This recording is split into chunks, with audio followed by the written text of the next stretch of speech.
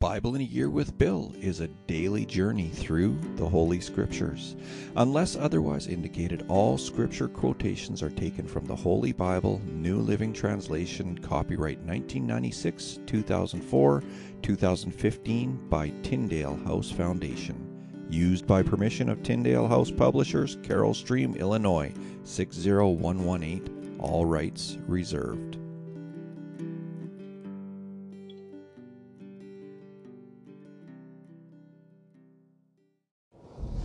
Well, hello there and welcome to July 3rd. My name is Bill and you're here with Bible in a Year with Bill. Today is day 184 of our journey through the Bible. Today we're going to be going through or continuing in the book of Isaiah, chapter 6 and 7. Then we're going to jump over to 2 Chronicles and read chapters 26 and 27. And then we're going to finish off today's reading with that book of Philemon, single chapter book. Just so you know, anyone who is following along, we are following the Life Journal daily reading schedule. And that's why it's difficult to tell what's next sometimes. So I would suggest you go and you Google Life Journal daily reading schedule, and you could probably print that off and follow along. All right, so let's get right into it with Isaiah chapter 6. It was in the year King Uzziah died that I saw the Lord. He was sitting on a lofty throne, and the train of his robe filled the temple. Attending him were mighty seraphim, each having 6 wings. With 2 wings they covered their faces, with 2 they covered their feet, and with 2 they flew. They were calling out to each other, "Holy, holy, holy is the Lord of heaven's armies. The whole earth is filled with his glory." Their voices shook the temple to its foundations, and the entire building was filled with smoke. Then I said, "It's all over. I am doomed, for I am a sinful man. I have filthy lips, and I live among a people with filthy lips. Yet I have seen the King, the Lord of heaven's armies." Then one of the seraphim flew to me with a burning coal he had taken from the altar with a pair of tongs. He touched my lips with it and said, "See, this coal has touched your lips. Now your guilt is removed, and your sins are forgiven." Then I heard the Lord asking, "Whom should I send as a messenger to this people? Who will go for us?" I said, "Here I am. Send me." And he said, "Yes, go and say to this people, listen carefully, but do not understand. Watch closely, but learn nothing. Harden the hearts of these people, plug their ears and shut their eyes. That way they will not see with their eyes, nor hear with their ears, nor understand with their hearts, and turn to me for healing." Then I said, "Lord, how long will this go on?" And he replied, "Until their towns are empty, their houses are deserted, and the whole country is a wasteland. Until the Lord has sent everyone away, and the entire land of Israel lies deserted. If even a tenth, a remnant, survive, it will be invaded again and burned. But as a terebinth or oak tree leaves a stump when it is cut down, so Israel's stump will be a holy seed." Isaiah chapter 7. When Ahaz, son of Jotham and grandson of Uzziah, was king of Judah, King Rezin of Syria and Pekah, son of Ramaliah, the king of Israel, set out to attack Jerusalem. However, they were unable to carry out their plan. The news had come to the royal court of Judah, "Syria is allied with Israel against us." So the hearts of the king and his people trembled with fear like trees shaking in a storm. Then the Lord said to Isaiah, "Take your son Shear-Jashub and go out to meet King Ahaz. You will find him at the end of the aqueduct that feeds water into the upper pool, near the road leading to the field where cloth is washed. Tell him to stop worrying. Tell him he doesn't need to fear the fierce anger of those 2 burned-out embers, King Rezin of Syria and Pekah, son of Remaliah. Yes, the kings of Syria and Israel are plotting against him, saying, 'We will attack Judah and capture it for ourselves. Then we will install the son of Tabeel as Judah's king.' But this is what the sovereign Lord says. This invasion will never happen. It will never take place. For Syria is no stronger than its capital Damascus, and Damascus is no stronger than its king Rezin. As for Israel, within 65 years it will be crushed and completely destroyed. Israel is no stronger than its capital Samaria, and Samaria is no stronger than its king Pekah, son of Remaliah. Unless your faith is firm, I cannot make you stand firm." Later the Lord sent this message to King Ahaz. Ask the Lord your God for a sign of confirmation, Ahaz. Make it as difficult as you want, as high as heaven or as deep as the place of the dead. But the king refused. No, he said, I will not test the Lord like that. Then Isaiah said, Listen well, you royal family of David. Isn't it enough to exhaust human patience? Must you exhaust the patience of my God as well?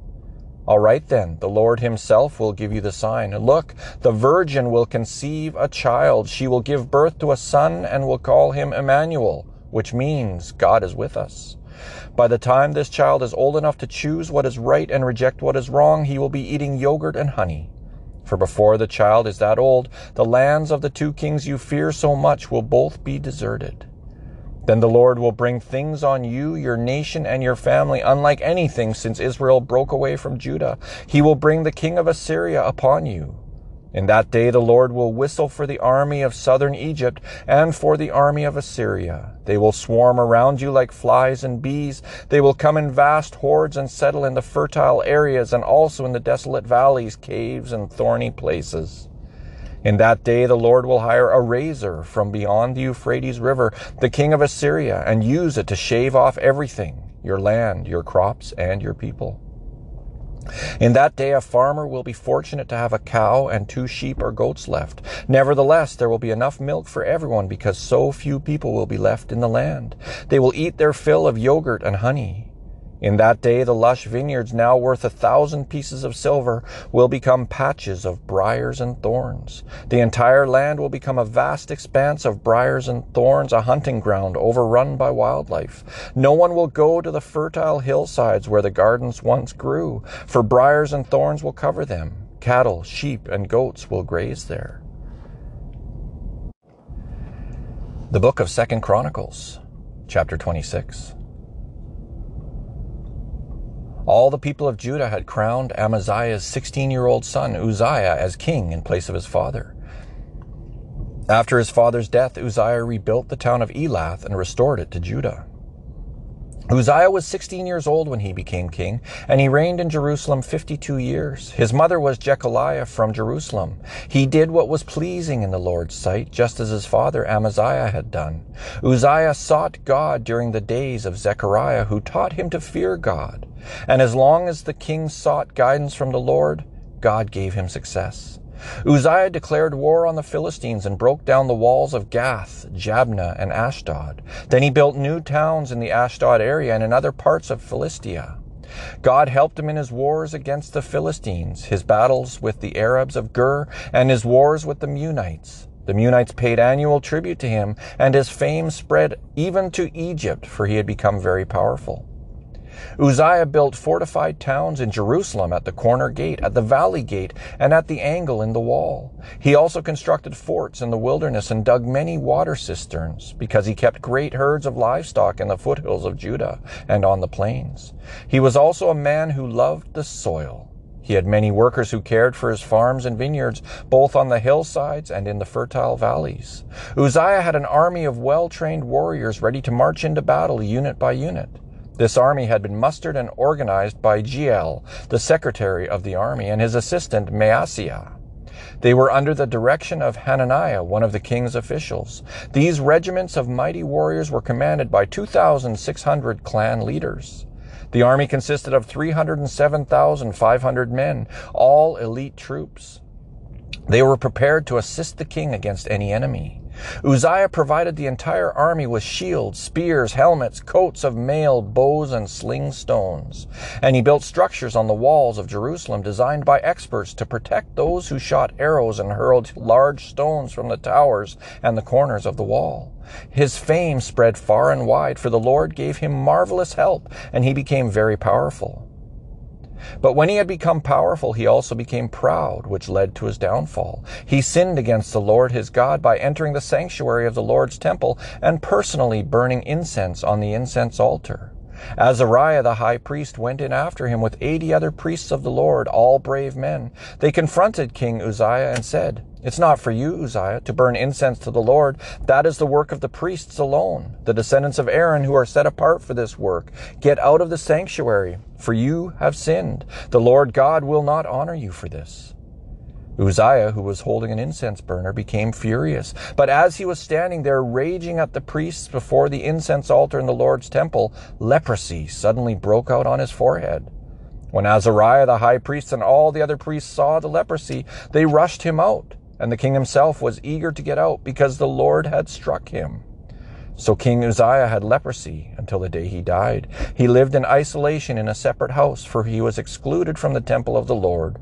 His son Jotham was put in charge of the royal palace, and he governed the people of the land. The rest of the events of Uzziah's reign from beginning to end are recorded by the prophet Isaiah, son of Amos.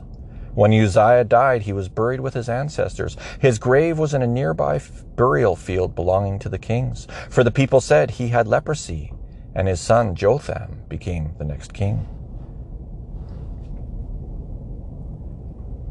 2 Chronicles chapter 27. Jotham was 25 years old when he became king, and he reigned in Jerusalem 16 years. His mother was Jerusha, the daughter of Zadok. Jotham did what was pleasing in the Lord's sight. He did everything his father Uzziah had done, except that Jotham did not sin by entering the temple of the Lord. But the people continued in their corrupt ways. Jotham rebuilt the upper gate of the temple of the Lord. He also did extensive rebuilding on the wall at the hill of Ophel. He built towns in the hill country of Judah and constructed fortresses and towers in the wooded areas. Jotham went to war against the Ammonites and conquered them. Over the next 3 years, he received from them an annual tribute of 7,500 pounds of silver, 50,000 bushels of wheat, and 50,000 bushels of barley. King Jotham became powerful because he was careful to live in obedience to the Lord his God. The rest of the events of Jotham's reign, including all his wars and other activities, are recorded in the book of the kings of Israel and Judah. He was 25 years old when he became king, and he reigned in Jerusalem 16 years. When Jotham died, he was buried in the city of David, and his son Ahaz became the next king. The Book of Philemon.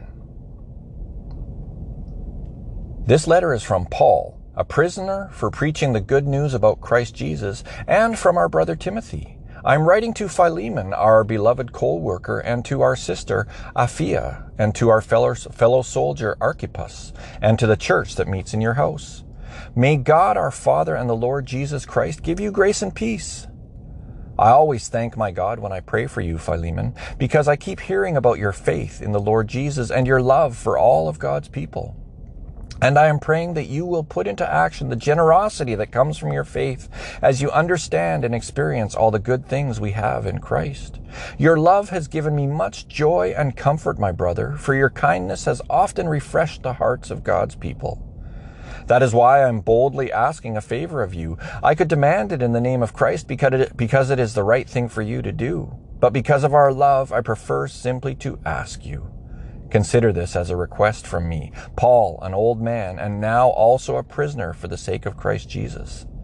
I appeal to you to show kindness to my child, Onesimus.